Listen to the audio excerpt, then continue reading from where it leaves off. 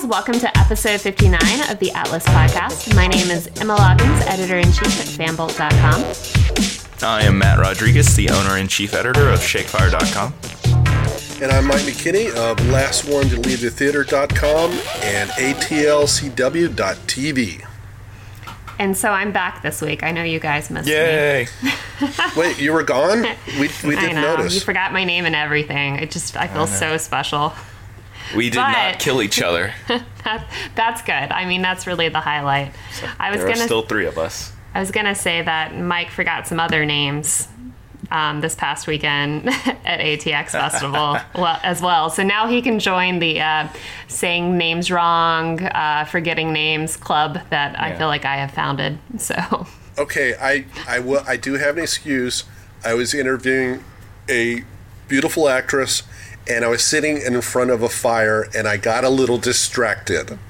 Uh-huh. That's no excuse. It's no excuse. You're supposed to be professional, Mike. Exactly. Keep it together. Well, speaking of that incident that took place at ATX Festival out in Austin, Texas, this past weekend, which Mike and I attended, and it was a really good year. It was kind of chill in comparison to previous years. There was no really huge draw. Battlestar Galactica was that reunion was their big kind of thing they did this year, but that cast has done so much together that it wasn't a huge thing. It wasn't like they were reuniting the West Wing cast or Gilmore Girls. I feel like Battlestar Galactica people do stuff together fairly regularly. So, but I'll let Mike start out with his highlights from the festival. My biggest thing was that I went to the Northern Exposure panel, and Rob Morrow, Janine Turner, Cynthia Geary, and also Adam Arkin, who actually was sitting out in the audience, and then they brought him down. He wasn't supposed to be part of the panel. The creator of the show and one of the writers of the show were there also. And it was just a lot of fun. We got to watch an episode. It actually was the episode that Adam Arkin's character gets introduced to the show. So it was a great episode to watch. And then they were having a blast. And they are trying to do a reboot. All the cast members that are still alive are really anxious, including Rob Morrow, to do Northern Exposure. I got to see a bunch of people that I see every year at ATX. Ariel Kebbel, who's got a great show called Midnight Texas that's coming out this summer on NBC. If you're a fan of True Blood, you're going to want to watch it. And Liz Tigler, who is a writer. She created Life Unexpected on the CW a couple of years ago. I got to see her and just a bunch of other people. And it was just all around, as Emma said, it was kind of more relaxed ATX. It's kind of like it was 2 or 3 years ago before the big Gilmore Girls thing happened. So I had a blast. I did as well, and I was actually just trying to dig out my notes from my oversized backpack that you guys always make fun of me for. The big purple monster. Yeah, the big purple monster. I went to some really cool panels, and I think those were probably my favorite parts of the weekend. I did some really cool interviews, and we're going to go through one of those today, which was The Leftovers, which was awesome. But some of the panels that I went to were just really honest conversations, which was kind of cool. And, doing what we all do, we get a lot of studio approved answers, things that don't really talk about anything in a negative context or a controversial context or anything like that. And several of the panels that I went to was kind of just really honest about things, which I thought was really cool. I went to a panel called Life After High School, which was basically examining, why we don't have shows like Dawson's Creek or Felicity or anything like that anymore unless there's a supernatural twist to it.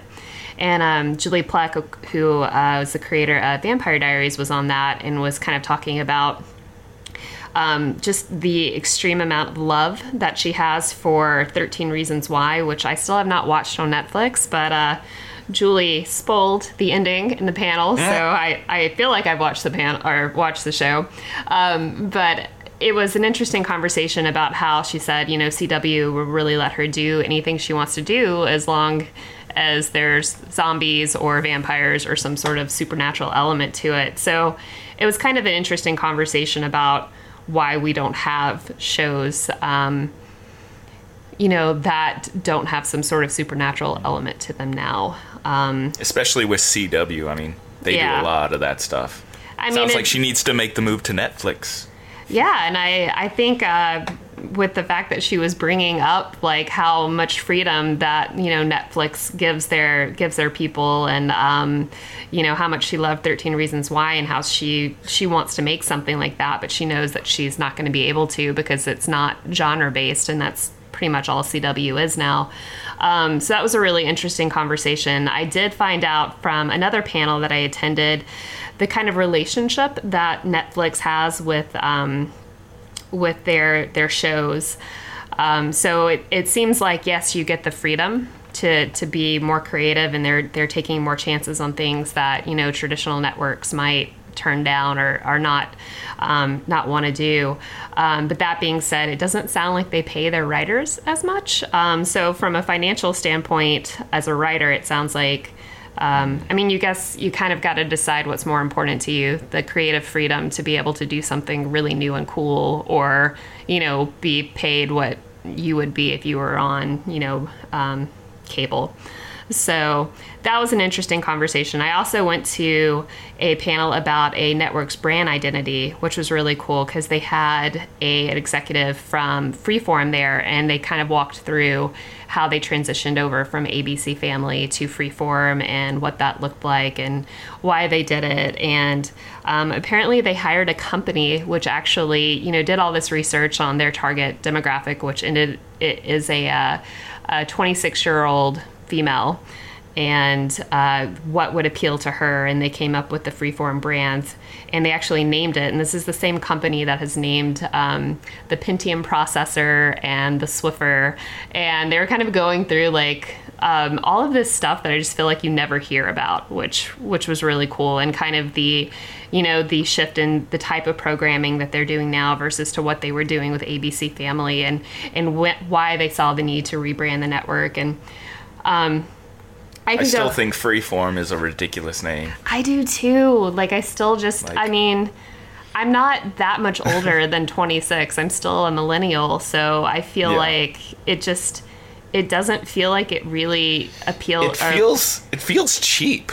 Yeah. Like, almost like an online. Is it still a channel? I'm assuming it's still a channel. Yeah. Like, it feels like an online kind of. I don't know.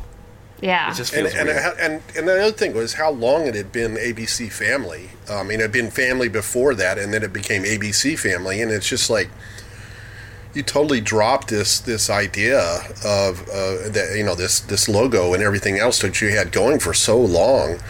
When I hear Freeform, and I watched the network, so I watch stuff on that network, but it still seems rather weird to me that it's called Freeform.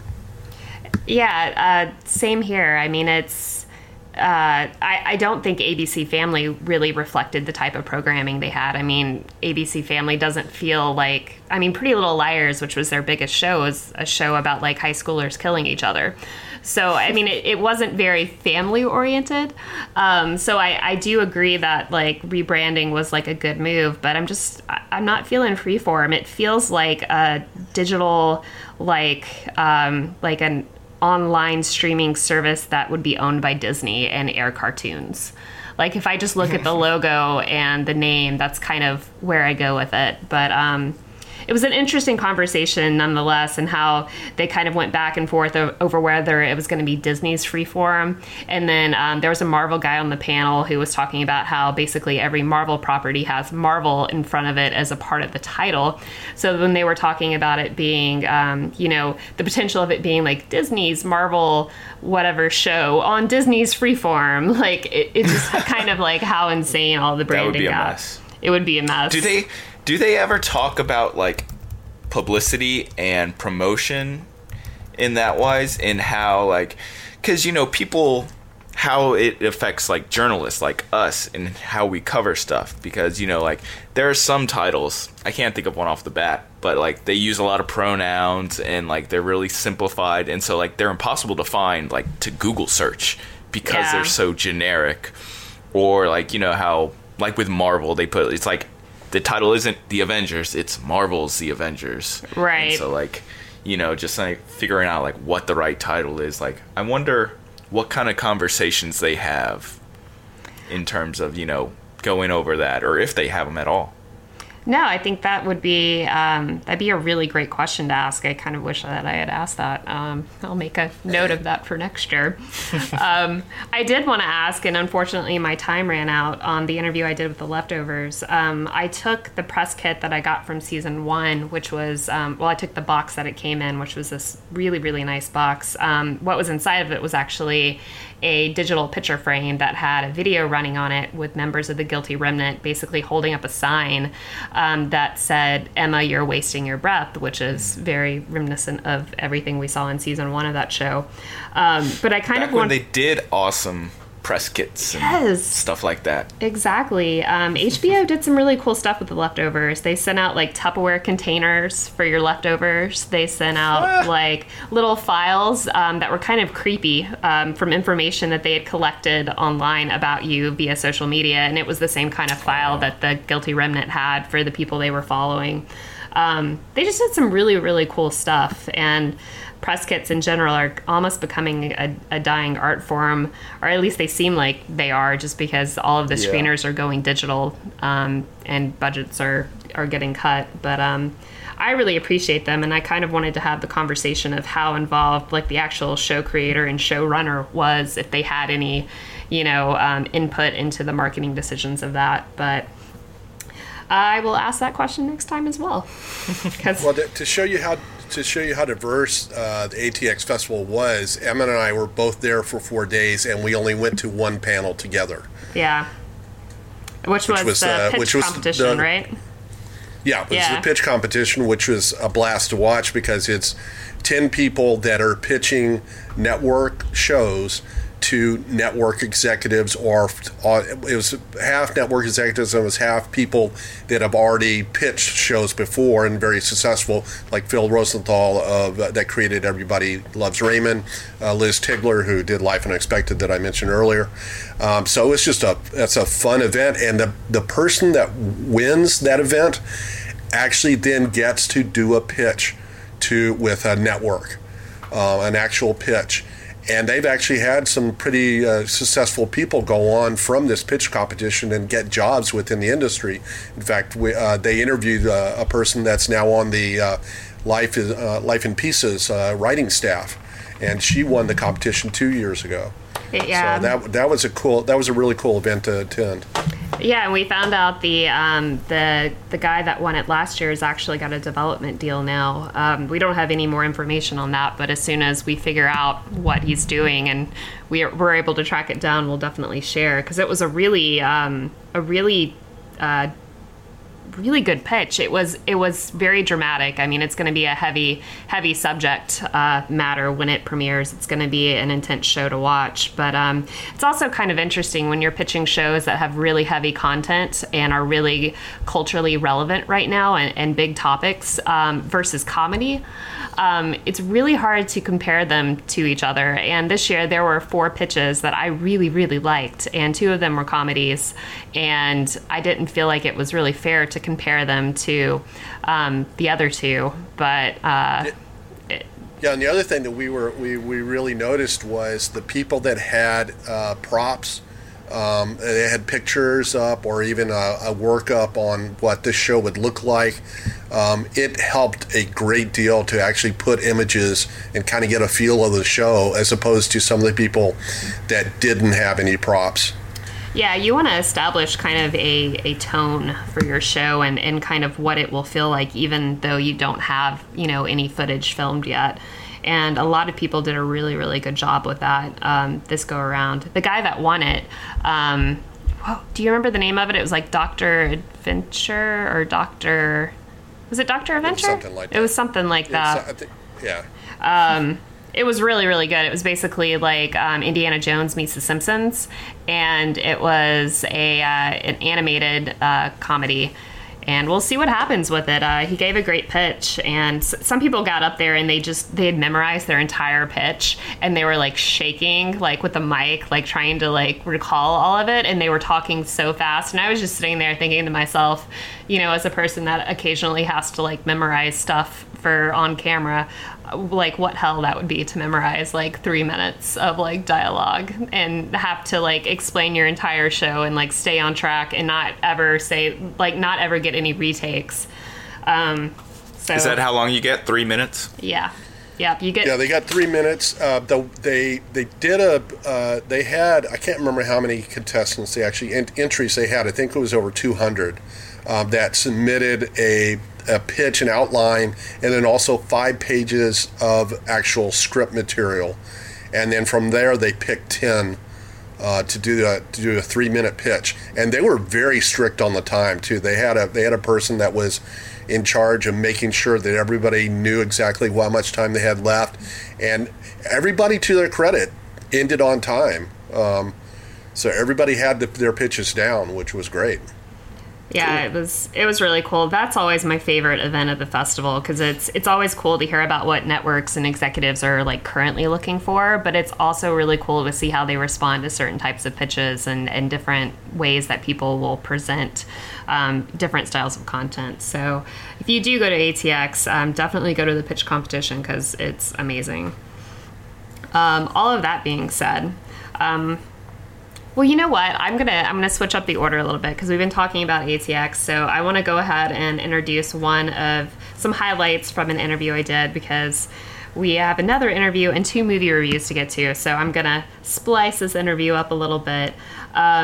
I got the chance to sit down with executive producer and showrunner Damon Lindelof and executive producers Tom Perrotta and Mimi Leder from The Leftovers to talk about the finale and just some other things about the series throughout.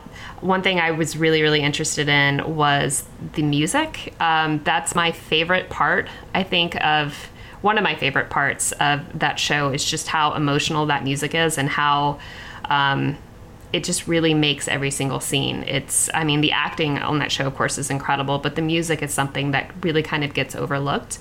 So I want to talk a little bit about that with them and then a number of other things. So here is my interview with the Leftovers creative team from ATX Festival.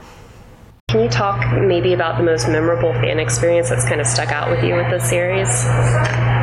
Just interacting with the fans, you mean? Yeah, like if there was something that just like really touched you and you were like, wow, this series is really, I mean, I guess I'd say that at the end of the second season, it didn't look like we were on the bubble.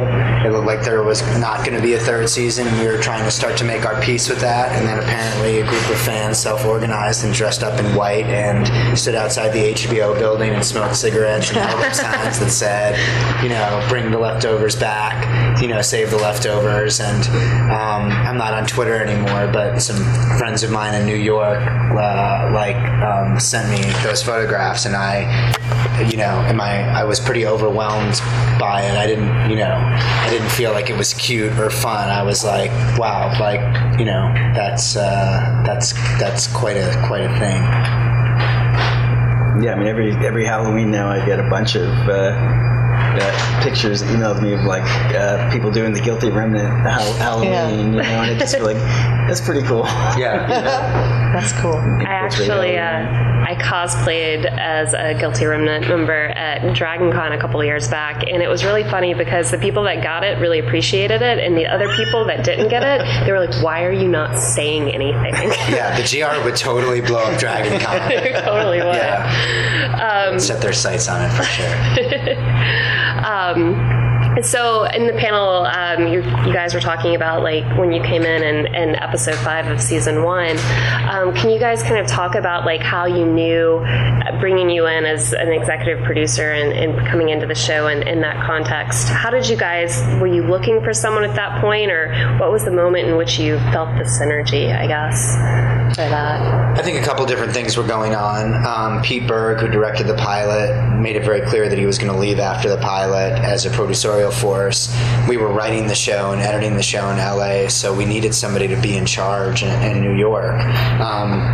And Leslie Linka Glotter was doing that job initially, but she had to go back to Homeland, and we knew that she wasn't going to be able to finish the season. And we're starting to feel anxiety about, she was going to leave in like the space of like episode 6 or 7, and Mimi was already booked to direct episode 5. And so once Mimi came in and directed the 5th episode, immediately the level of communication just between us and Mimi as the episodic director, like, we didn't need to finish sentences anymore. She'd just be like, "I got this. I know what you want." And I was like, "She does get what I've never worked with this. I've never worked with this human before, but she does." And then she directed that episode, which I thought was stellar. And I think like as soon as we saw your first cut, we called you and we're like, "Can you stay on the show forever? Can you just stay on it forever as long as we're making it?" And you were kind and generous enough to say yes. And so she directed 2 more episodes of the first season, which I don't think you were originally slated to do. The finale was like unclaimed, and so we gave you 7 and 10, and then she oversaw 6, which was Guest with Carl Franklin, while she was prepping 7, and then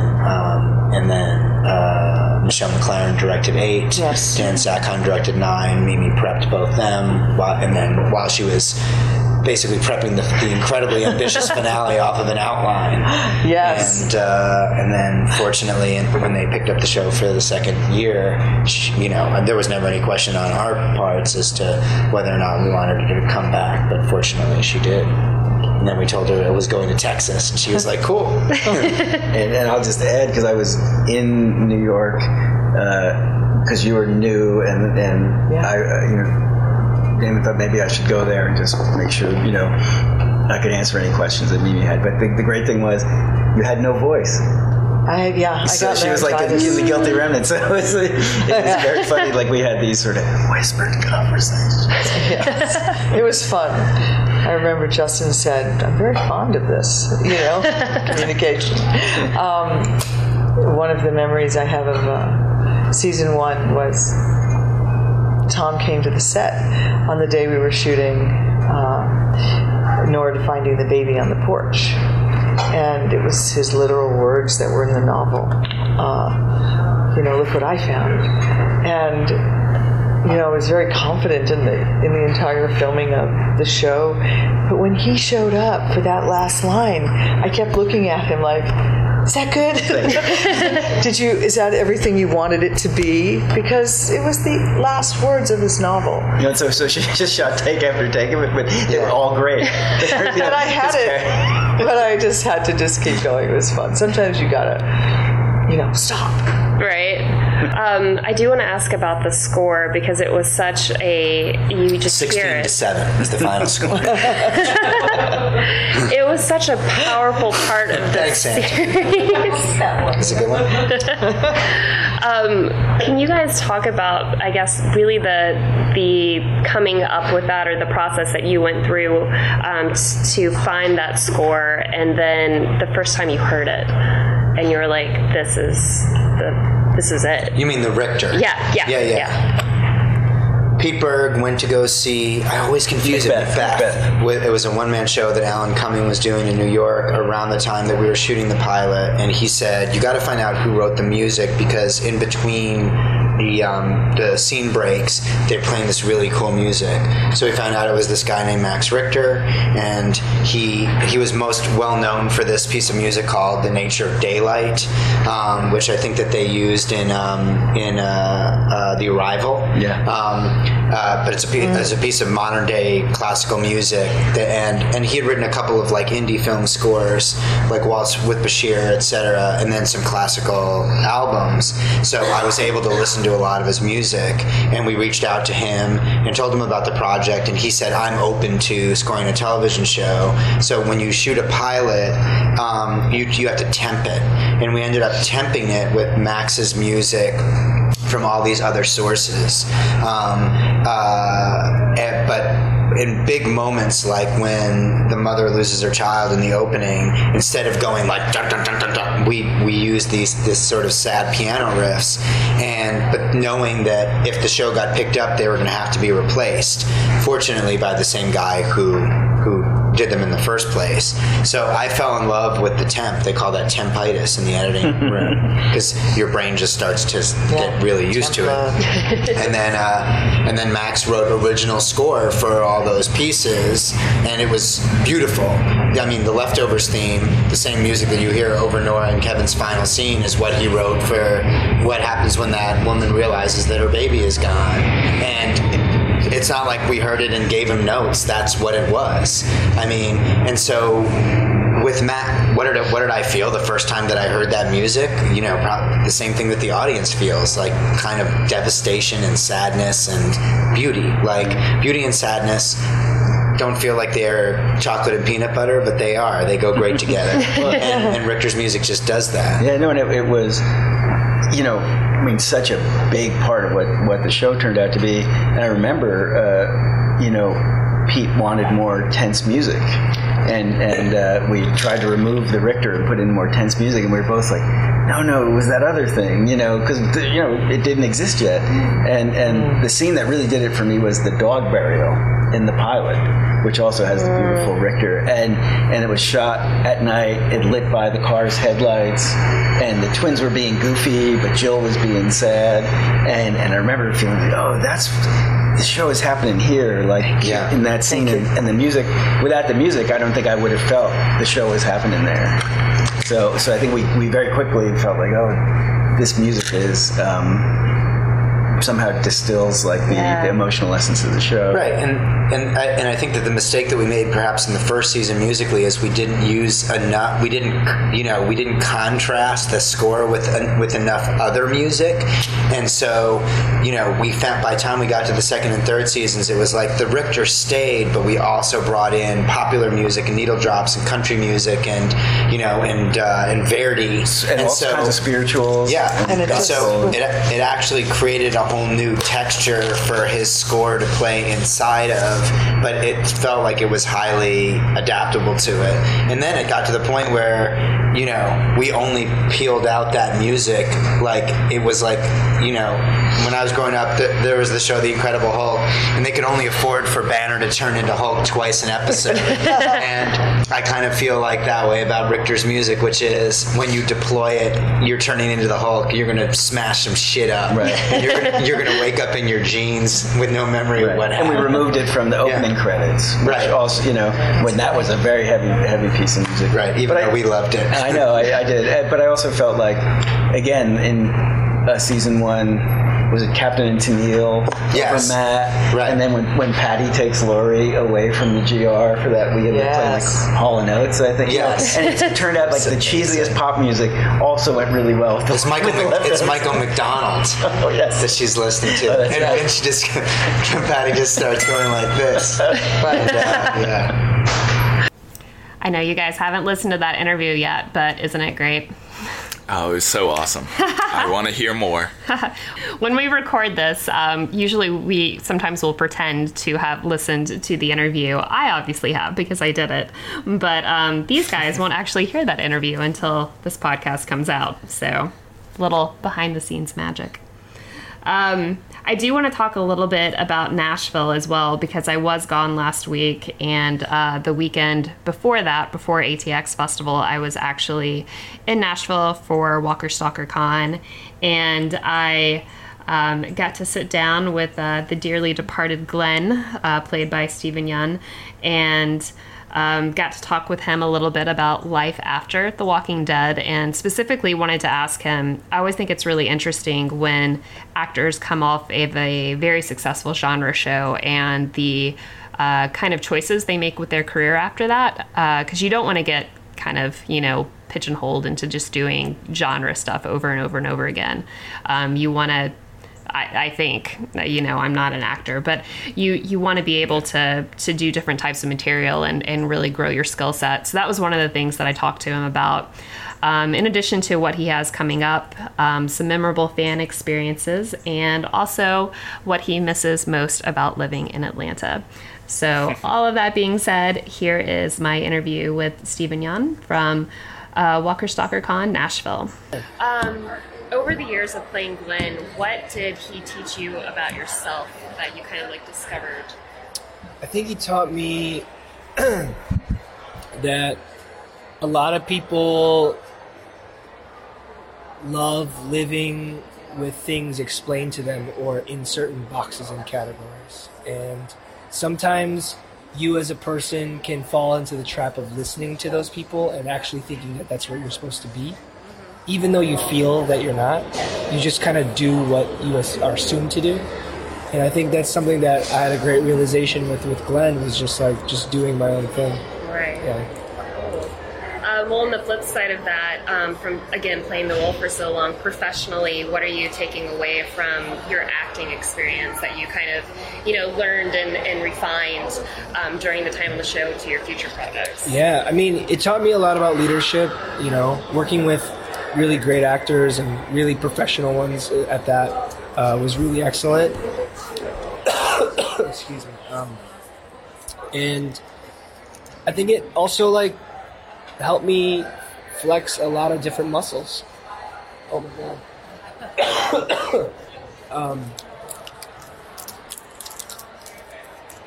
You know, Glenn got to do a lot of different things, so that was really fulfilling. Yeah. This weekend, this is your first one or your first convention after the Atlanta Walker Stalker last year, right? Or have you done a couple others? I did other ones, but not a Walker Stalker. Yeah. What would you say from this weekend was your most memorable kind of fan experience? I don't know. I think all of them are kind of that same great vibe, which is like they're very sad to see Glenn gone, and I think that's a really cool thing to know that, you know, the character that I got to play has had such a lasting impact. And that we get to go to different regions and different areas in the world, and they think that same way. So, you know, like, we're at a very funky time right now where, like, nobody believes anybody. And what's cool is, like, there's clear commonality, you know, that we have, but we're ignoring that. But I'm happy to experience the commonality of it. Right, yeah. Right. Well, aside from obviously missing your castmates and being a part of the show, what would you say you miss most about Atlanta? Man, I miss the air. I miss it was just such clean air. I miss the vibe of the city. I miss the restaurants. I miss, you know, I love Atlanta. I love the space, you know. I miss riding my motorcycle around. Atlanta's pretty great. It's a good city. Good city. With all of the projects you have coming up, were you looking for specific types of projects after you finished Walking Dead to kind of, you know, because I know a lot of actors, you know, they're on a show like this and then they keep doing shows like this. Was that a concern you had at all? Like, I want to do a bunch of different types of stuff in other genres as well, or anything like that? I think that's, you know, that's certainly a strategy that you can do. I think the way that I thought about it more was just, I experienced this for 7 years, living this type of life, playing this type of character, and I would have been so bored if I did that again. So I really have been holding out and just kind of waiting for those projects that are very different, that get to show a different side. Not because I necessarily want to just show that, but also because I really don't like doing the same thing more than once. Well, after finishing your run on the show, did you take like a big vacation or do anything in kind of like celebration of, like, you know, lighten the mood of all of it?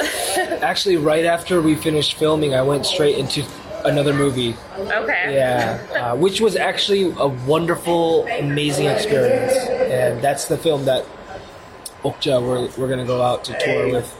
But yeah, no, it kind of worked out perfectly. It was like I went to Korea, Vancouver, New York, and it was its own mini vacation. Right. It was amazing. Yeah. That's awesome. Well, could you do like kind of a brief tease for all the stuff that you have coming out for the rest of the year that we can kind of tease at the end of the article? Yeah, sure.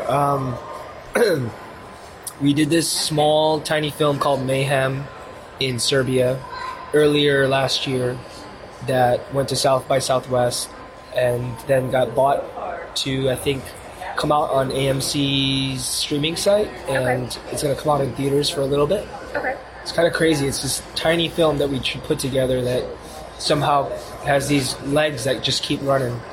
And Okja is coming out later this month on Netflix. And there's this animated film called The Star that comes out for Christmas. Awesome. Yeah. Awesome. That's got a really good cast in it, too. I was Yeah, checking cool. it out. Yeah. So that's cool. Well, thank you for your time. And there you go. There you have it. Ooh. Well done, Emma. Well done. Thank you. I'm assuming. I will say he was a sport. He literally had to run to get in a car to get to the airport after finishing this interview. I was the last thing that he did at the convention, and he was sick on top of that. So he was popping some throat lozenges during the panel, which was funny because I also had a sinus cold. So Nice. Yeah. I am really looking forward to Okja, which he's in. Yeah, coming and up. that's coming out. I want to say it's June 28th. It premieres on Netflix. Yeah, something Yeah. like that. It's soon. Yeah, Very, very soon. It's this month, I know, and they've he talked a little bit about it in the interview. You know, the kind of press tour that they are going on for it. So I've seen some content, the content that's been popping up from that. So that's pretty cool.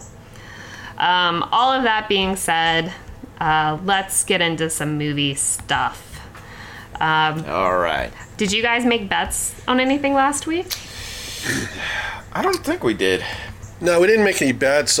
We both predicted that The Mummy would probably do what it did, and then we also felt that Wonder Woman would be number one. Yeah. So that was kind of the two things we talked about. Well, Wonder Woman did come in at number one with 58 million, followed by The Mummy, which premiered in second with 31 million, and Captain Underpants falling to third, and fourth, Pirates of the Caribbean, and fifth, Guardians of the Galaxy, still holding on to the top five. And then I think it's worthy of mentioning the other two that we've talked about. It Comes at Night premiering in sixth, and Megan Levy premiering at eighth. And I know you both really loved that movie, but it doesn't seem like it did too well. Yeah. I mean, it was a really small movie. So, I mean, there wasn't much publicity about it either, so...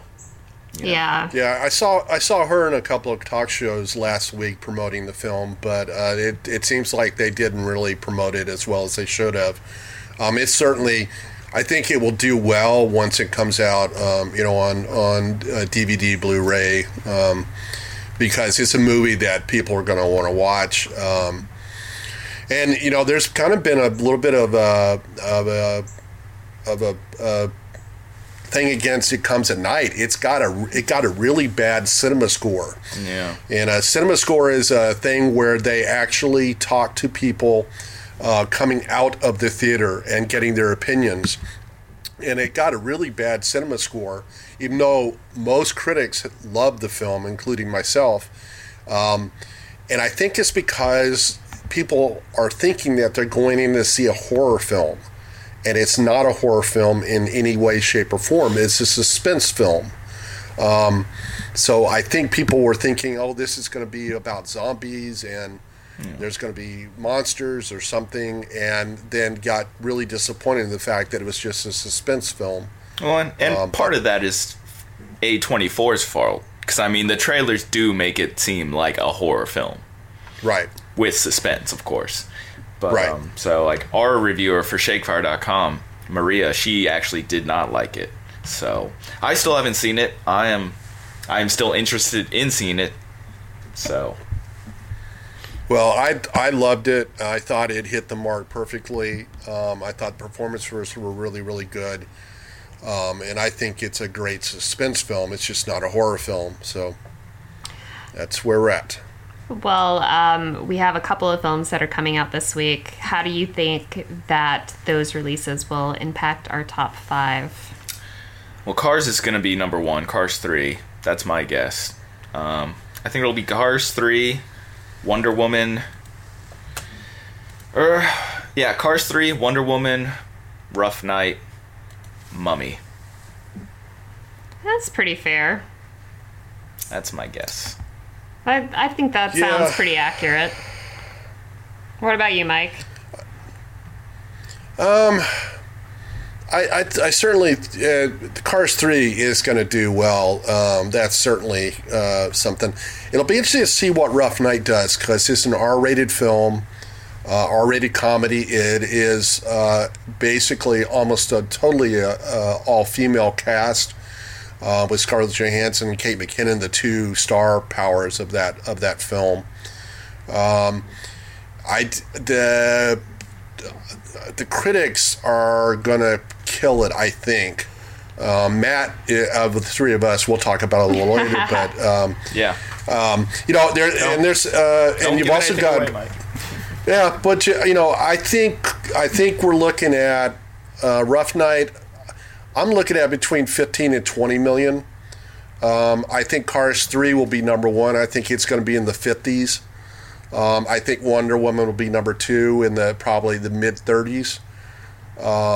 You've got a couple of other movies coming out. The Tupac Shakur film, All Eyes on Me, is coming out, and 47 Meters Down, which is the shark movie, which I think will not do well, even though they've marketed it as much as they could.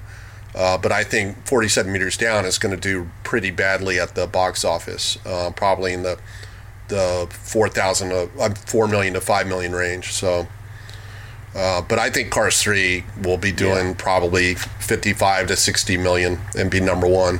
Yeah, I mean, it's Disney Pixar. They always dominate the box office.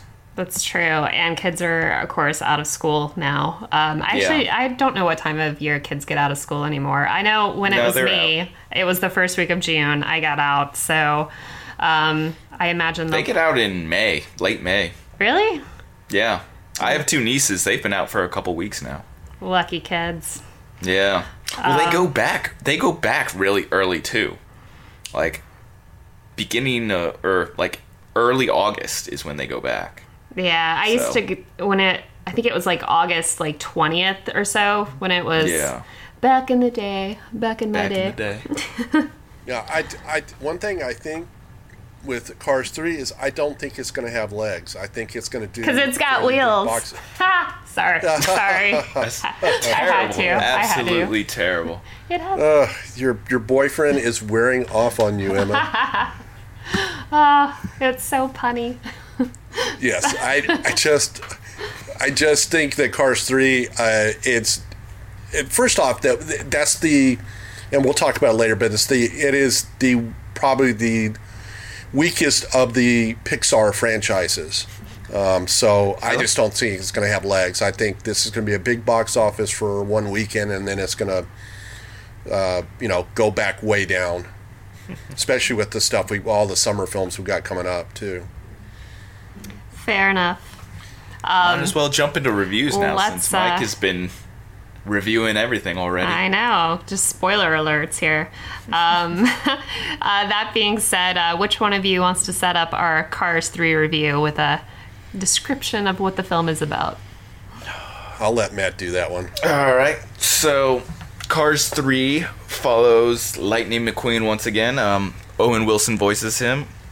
And basically, time has not been good to him. He's the old car now, and, the whole stock car racing, they've moved ahead to the newer, younger models who are definitely more faster, and the new one who's making a scene is Jackson Storm, who's played by Armie Hammer.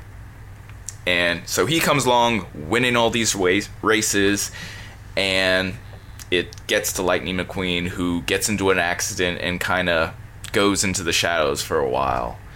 And it's basically like, from there, it's this comeback story of Lightning training to trying to get back into the race and beat Jackson Storm. So that's pretty much the general gist of Cars 3. Gotcha. Well, let's hop right into it. On a boredom scale of 1 to 5, how bored were you? I'm saying 4. I was bored out of my mind in this movie. The only good thing I will say about this movie is that the Larry the Cable Guy car, the tow truck Mater, does not have as big a part as he had in Cars 2. He's basically a secondary character that basically just cheers on our hero Lightning. But I was bored a great deal of time, and this frickin' movie is long for an animated film. And I started looking at my watch about 15 minutes into the film, so that's not a good sign. I don't know. I wasn't too bored. I would say I would give it a 2.5. I liked all the training stuff that Lightning McQueen goes. He has a new trainer, Cruz Ramirez, who's played by Cristiela Alonso. And I thought she was a good addition to the franchise. She kind of livened things up. So yeah, I mean, it did slow down in a couple of parts that I felt like, okay, get to the next thing. But I mean, the film itself is visually amazing to look at. Like, this is a step above a lot of the other things that Pixar has done. I mean, regardless of how good Pixar's films are, like, even, as Mike said before, yes, the Cars franchise is the weakest of Pixar's films. Like, they still look amazing. Like, yeah. Gotcha. Well, I feel like it's always kind of weird to do a best performance in an animated film, but let's do it. So, which car did you guys like best? Which car? I'm going to say Cruz Ramirez, which is Cristela Alonso. I mean, I thought that she brought some energy to the film that was needed.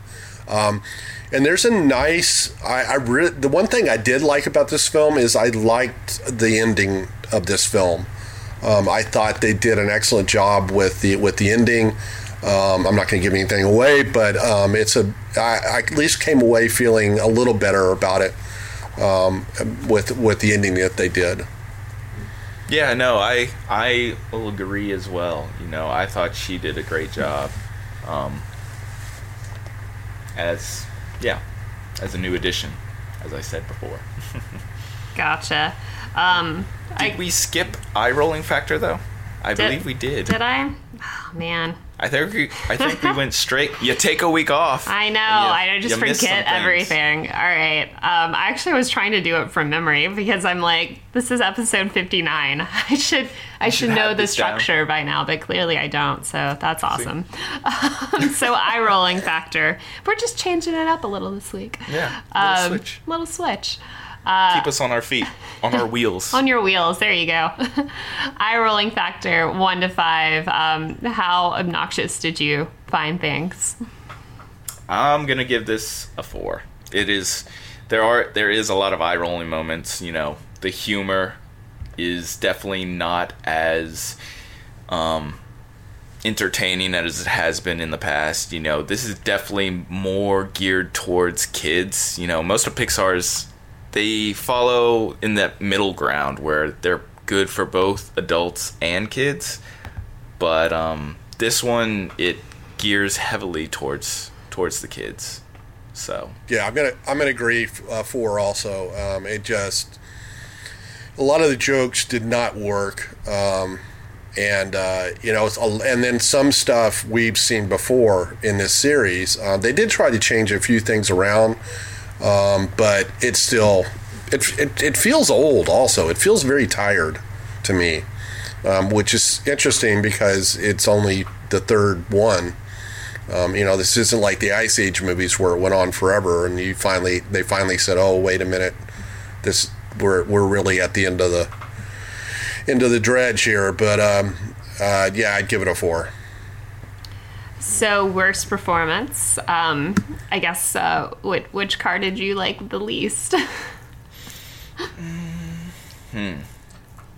Well, I could, I'm going to tell you Larry the Cable Guy just because I find his character is just irritating. But I was actually disappointed in Nathan Fillion because I'm a huge Nathan Fillion fan, and I thought he would have brought some really cool stuff to this film, and I just didn't get it from him. He plays the new owner who. That's sponsoring Lightning McQueen and is bringing all this new high technology to train Lightning, and he has a whole bunch of new ideas on how to do stuff, but I just didn't feel it for me. Yeah, he wasn't the best, but I would say I wasn't a fan of Armie Hammer as Jackson Storm. I mean, he felt very generic. Like, there was just, okay, he's a new fast car. Like, there wasn't much anything else to him besides that. And I kind of would have liked to see more for him being, like, the big villain kind of guy. Yeah, I would have liked to have seen somebody, I don't know, I'm just thinking on top of my head, but like Paul Rudd, or, I don't know, somebody that was a little more smooth and could deliver the lines a little better. He definitely was kind of flat, and as far as making him the villain of the story, he's a pretty weak villain. Yeah, like all he does is to win the races. There's nothing else to him.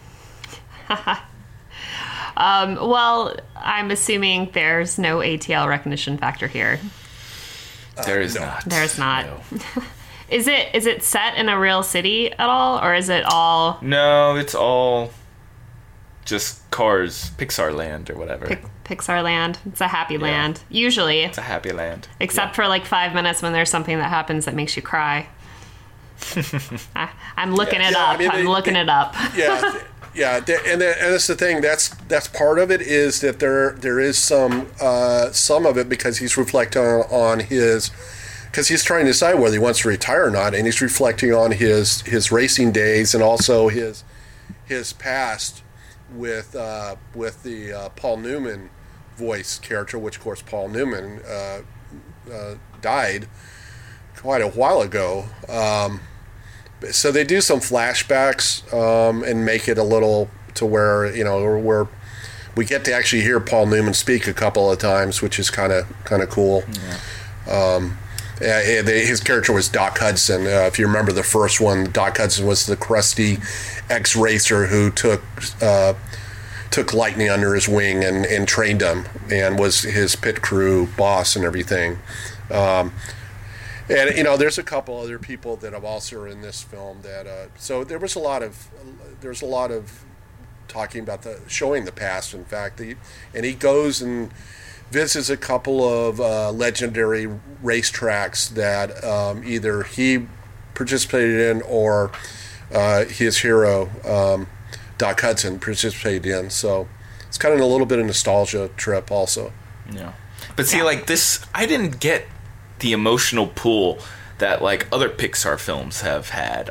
Like even The Good Dinosaur had those strong, emotional moments, with the whole family and stuff. But like with this, I didn't feel anything, even when he was going back into his past. And it was just there's definitely a lack of tug on the heartstrings in this film, and that's probably its weakest point, is that it just doesn't have the emotional impact that the normal Pixar film has. And I think that's true with all three of these. The first Cars was the same thing. I just don't think this is a series that they, let them go make straight to video stuff. I just don't think this is a series worthy of the Pixar name. Other than the fact that Matt's right, the animation is just spectacular, and there were times when I was going, that looks so real.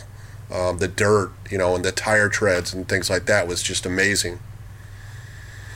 Well, overall, on the official Atlas scale, what would you rate Cars 3? I mean, I would still, like, I enjoyed this more than Cars 2. Like, it is still a better film than Cars 2. So. That's not saying a lot. That's not saying a lot, though. Cars 2 is still the worst Pixar film, I would say. Yes. So, I mean, I would give it an ATL with, like, a little A. So, like, 3.2? Yeah, 3.25. All right. Jeez, that's way higher than I would give it. Because, I mean, I still enjoyed it. Like, it had its faults, but I still enjoyed it. Yeah, I'm not going to be as generous as you, Matt. I'm going to give it an at. A 2. All right. Yep. So that sounds like a winner. Oh, yeah, I mean, it's going to win. Yeah, it Because will. it's Pixar. It's Disney. Yeah, and it's a film. Now, don't get me wrong. It's a film that little kids, up to probably 6 or 7, are going to enjoy. Yeah. And it's got a great message for both, for all kids, for both boys and girls. And that's one of the things I liked about it, was that it's got a great message. Like I said, I really liked the ending. But for adults, you're going to be bored. You're going to be bored, I guarantee it. Well, speaking of, I'm trying to just think of a transition here, and I've got nothing. It's rough, like Rough Night. There we go. So we all saw Rough Night last night, and I'm going to let Mike set this one up because I think it's going to be awesome. All right. Well, Scarlett Johansson is running for a local public office in her town, and but she's also getting married. And she and her college friends, some of which she hasn't seen in 2 or 3 years, it's been 10 years since they graduated college, they are all getting together to go to Miami and have a bachelorette party where they've rented a house on the beach, and it's going to be awesome. Joining the crew, besides the 4 members of the college, is somebody that Scarlett Johansson met when she went on a trip right after college graduation and went to Australia, and that's the Kate McKinnon character. So these 5 women get together, and they're having a great time, and they order, after a night out on the town, they go back to the house they're renting, and they party some more, and they decide to order a male stripper. And the male stripper shows up, and then things go horribly wrong from that point on. Yep. And they end up killing him. Spoiler alert. Spoiler alert. That's in the trailers. It's in the Oh, trailer. is it? So. I haven't actually seen trailers for this one. That's the main part of the film, is that, bachelorette party gone wrong, they kill a stripper, and it's how they hide the fact that they killed the stripper. That's the rest of the movie, Yeah. And hilarity ensues. Does it? I was laughing. I will admit, I was laughing. I think Mike and I were on the same page with this. I'm going to save the comment that I gave when I left the theater until my overall impression of the film. But let's start. It's worth sticking around for, because it's really It's pretty I don't funny. think I've ever been so brutally honest about a film as I was with that one. That being said, there were a lot of people in the audience that really loved this movie and were laughing hysterically, and I didn't understand why. But let's just get started. Boredom factor 1 to 5. How bored were you?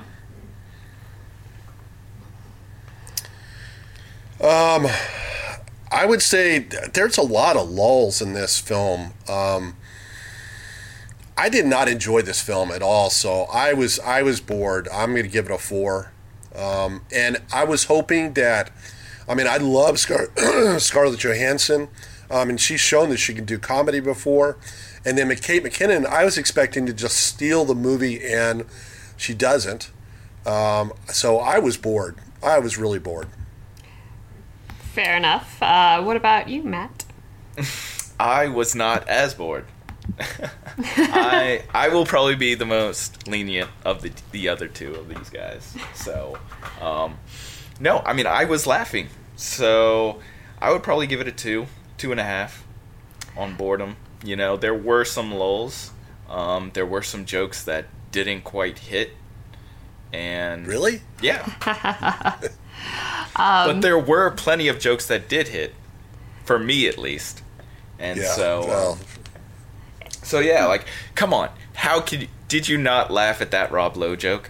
Yeah, there were some good ones. that I'll was give you that. good. There were some good Yeah. ones. Like, I don't know though. I mean, for me, I'm gonna say 4. And I mean, you guys summed it up pretty well. So I'm gonna hop right into eye rolling, which I'm gonna give a 5 for eye rolling, and we'll just leave it at that and let you guys run with it. yeah. yeah, I'm at a 5. I would give it a 5.5 on eye rolling. Here's one of the things that I have real trouble with this type of movie, and I understand that they're just going for the comedy, but when a film uses drugs as casually as this film does, and in this case it's cocaine and meth, I just have a problem with that, because they show it as just no consequences. They're having a fun time. Ooh, look, they're acting goofy because they're on coke. You know, the guy's acting weird because he's on meth. And I hate when movies do this. You know, to use I don't know, it's just a pet peeve of mine. And it bothers me when especially comedies do this. And they make it seem so innocent and everybody's doing it. And it's okay. And isn't it fun? And so I had a big problem with that. Yeah, I would give it a 4. You know, there was, yes, it's funny, but there's a lot of eye rolling. I mean, it's a raunchy comedy bachelorette party. I mean, that's my biggest problem with the film is that, yes, it's a bachelorette party, and so it follows that same format that all bachelorette parties follows. You know, things get out of control, they do ridiculous things, like it's the same generic format that they do with that. So that was my biggest complaint. So there is a lot of eye rolling.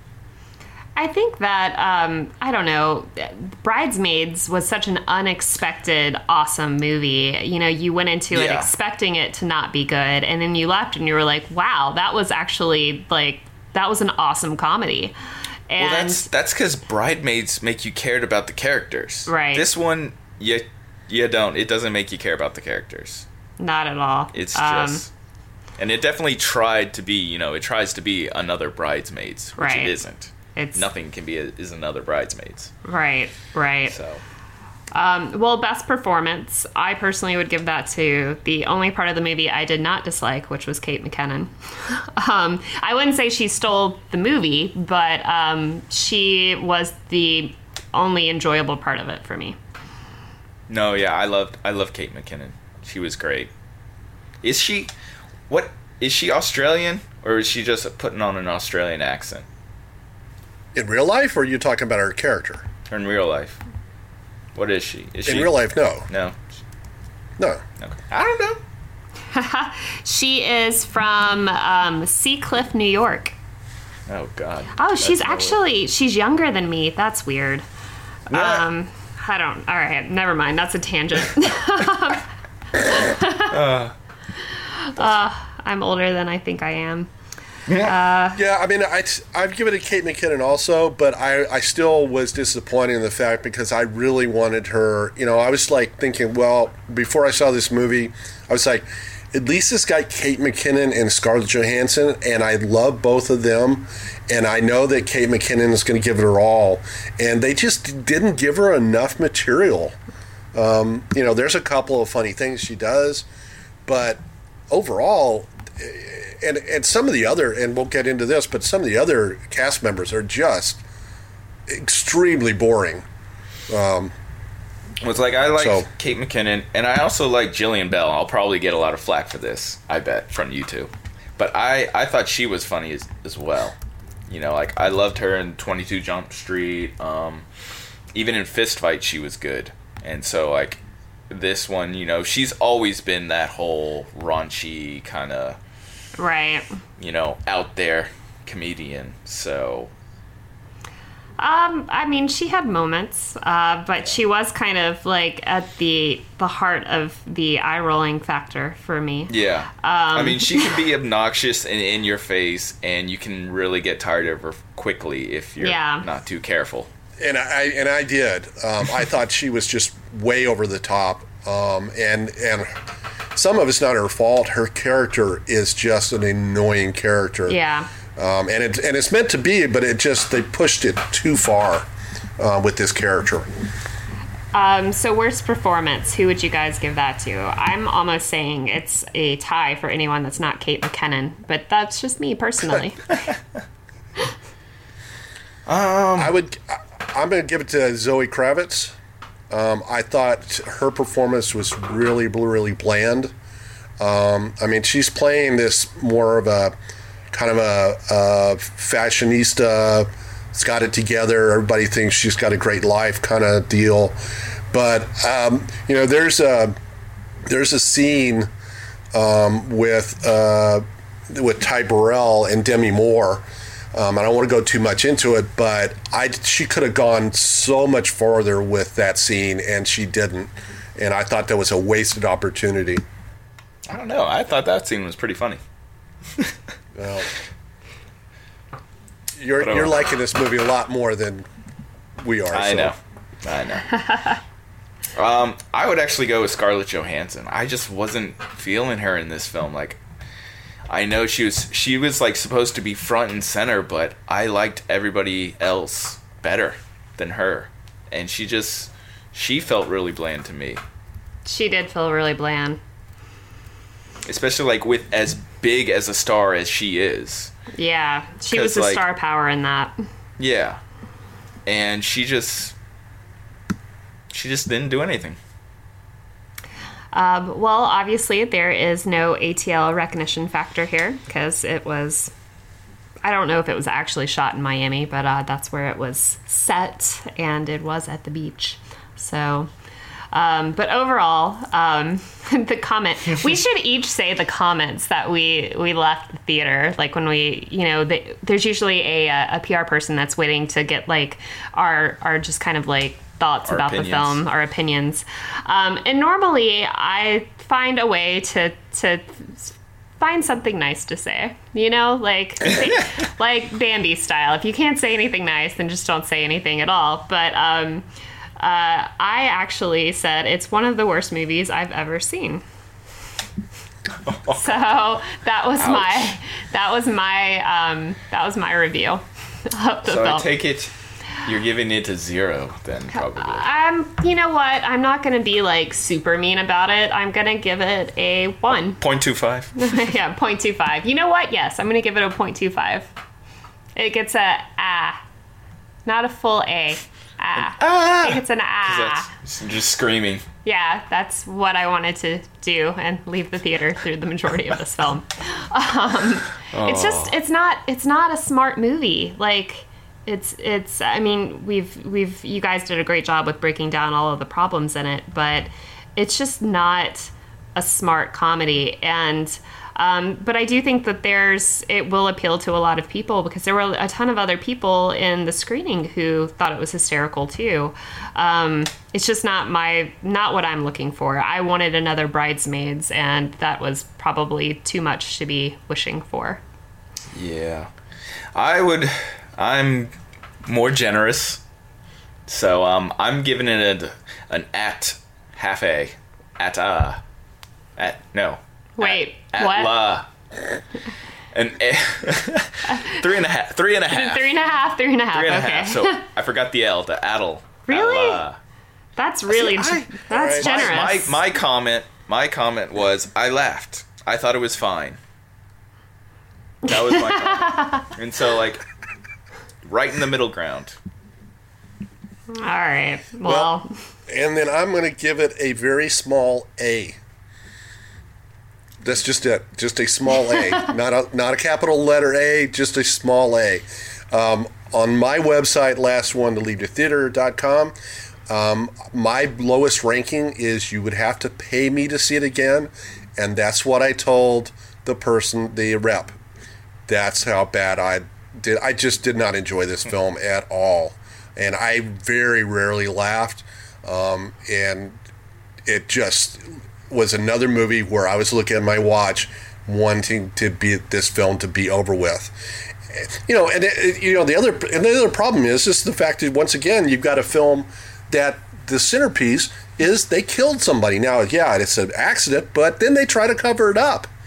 Yeah. And that's not the greatest thing to be your centerpiece is death. By the way, the film was shot in New York, and their locations for the beaches was Southampton and then out in California at Hermosa Beach. Yeah. So they did not shoot in Miami at all. Good to know. Well, I think that about sums it up. I do want to ask Matt what his least favorite film of all time is, though, based upon his review of all his time? your gracious review of Rough Night. I want to know. Of all time? Yeah, I would have to think about that. I don't have that. You can tell us next week if you want. Yeah, but I want a film that you would. You will. I mean, right. I liked The Book of Henry less than Rough Night. So yeah, we want to warn people about Book of Henry in the fact that it's a complete mess of a film, and I cannot recommend it at all. The second half of the film is just a huge mess, and it's not what I thought it was going to be, and it was a very big disappointment. Well, Rock Dog was terrible. Throwback. That was this year. Yeah. How can we forget that terrible movie? Well, I never saw it, so it's easy for me. I had already forgotten about it. But, well, cool. So we don't really have a lot of films to recommend this week. Go see Wonder Woman again, because it's awesome. Yeah. And yeah. I do have two that are coming out. They're smaller films. One is Dean. Dimitri Martin wrote, directed, and stars in it. It's a wonderful small little movie about a man who's an illustrator. He's lost his mom and she was his cheerleader and his support, and he's kind of lost out there. And then he meets Jillian Jacobs at a party. She's from California. He's from New York. She's leaving for California next day, and he decides to go out to California and try to find her. It's a nice small film. The other one is Wakefield, which is Bryan Cranston. Now, I'm going to warn you, it's a little bit of a strange film with Jennifer Garner. Bryan Cranston is a lawyer in a marriage that's kind of falling apart, and he comes home one day, and the power's out in the whole neighborhood. He comes home. There's a raccoon that he tries to scare off. He goes into the garage. He goes up into the attic. He goes up in the attic, and then basically he decides to stay in the attic and not tell anybody and hide from the world and hide from his wife and his kids, and just sits up there and observes how his family deals with the fact that he's not part of the family anymore. It was a really great performance by Bryan Cranston, and I love Jennifer Garner in it. So those are two smaller films. If you don't want to go see the big ones, go see Dean or go see Wakefield. And next week, we'll have reviews for you guys for the new Transformers film and The Hero. And we'll also have a couple of interviews from Younger, which airs on TV Land and is back for its 4th season in just a few weeks here before the end of the month. So we'll dive into that next episode. And I would tease Project Cosplay, but that will have already happened by the time you guys hear this. So Comet Cosplay is coming up, and it's going to be on July 3rd at the Comet Pub and Lanes in Decatur, and we're going to have a ton of Spider-Man stuff to give away at that one. So if you want to get some Spidey gear and have a fun night with some bowling and some nerdy stuff and see what kind of crappy T-shirt I wear as far as my yes. my non-costume. And Mike, that's our team name, and Mike, because we'll all probably be in costumes, and then there will be Mike. And Mike. So cool. That is it for this week's episode. Thank you guys for listening. And again, my name is Emma Loggins. I'm the editor-in-chief at fanbolt.com. I am Matt Rodriguez, the owner-and-chief editor of Shakefire.com. And I'm Mike from Last One to Lead the Theater.com and ATLCW.tv. And we'll talk to you guys next week.